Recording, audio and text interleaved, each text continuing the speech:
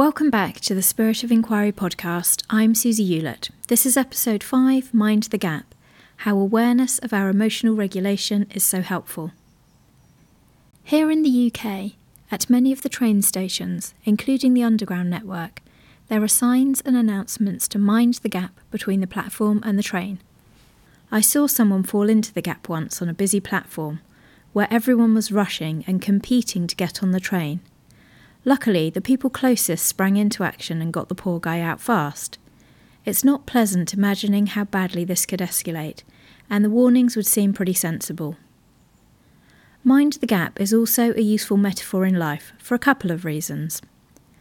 Firstly, if we imagine for a moment that we're more like the train station than a passenger, we can watch the trains coming and going, and we don't need to get on every train. This can be likened to having a busy mind, with constant thoughts coming and going, and the fact we can settle back into the background or observer mode and just see the thoughts passing through, without paying too much attention until it's a train of thought we're interested in exploring or playing with. Mind the gap in this instance is being mindful of the busy comings and goings of thought, and that we don't have to take them too seriously or pay them attention, which only feeds them and makes them stick around or seem somehow important. It's also useful when considering our emotional regulation. In the nanosecond gap between a situation and our response, our mindful awareness in the moment can make all the difference in how we react and how we and others then feel. It's been called the power of the pause, pausing before we jump too quickly and mindlessly onto the train, so we don't get lost in the spiral of thoughts or actions that aren't necessarily helpful. Some stress or seemingly difficult situations in life seems inevitable and beyond our control. Being mindful of how we respond can be so helpful to those around us and particularly to ourselves. Viktor Frankl talks about this as our inner freedom in his fabulous book Man's Search for Meaning.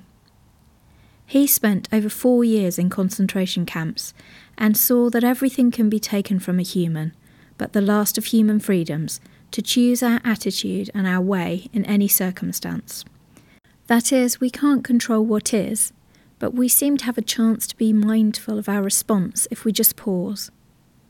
This can be forgotten or missed when we're so busy and intellectually or mind-focused. I've been looking at the nervous system recently, and the vagus nerve that connects the brain to the body and our organs. I'm obviously no expert, but we apparently have a window of tolerance in the nervous system, where we seem to be emotionally better regulated.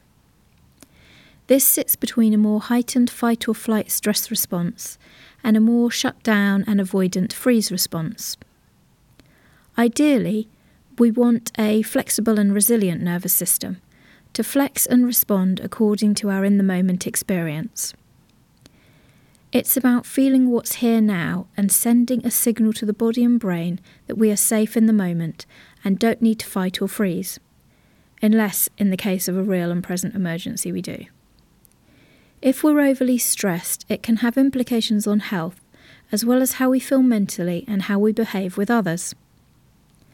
There are many tools and techniques to help with regulating the nervous system, but my point is about the in-the-moment self-awareness and the mind and body connection, which may not always be considered unless we slow down and look at this.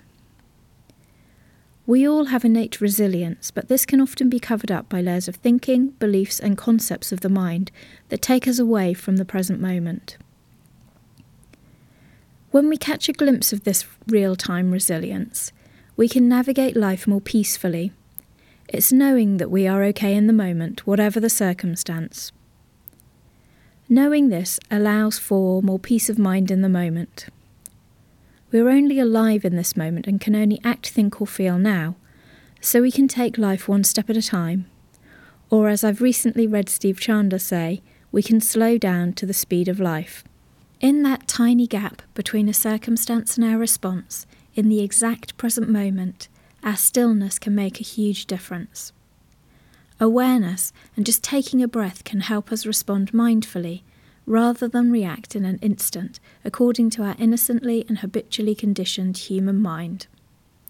We're designed to cope in the moment, even with things not of our choosing, Reacting automatically can create suffering because we're arguing with reality and what is, which is pointless if it's already happened, and gives our power and energy away to changing circumstance. Being aware of our attention in the moment and where we spend our energy is so helpful and healthy in life. If we can settle more often into the reality of the present moment and kind of back into our bodies and true self, the quieter, stable background inside, it's healthy, expansive, and allows for better relationships and connection with others. Who doesn't want that? So, will you mind the gap?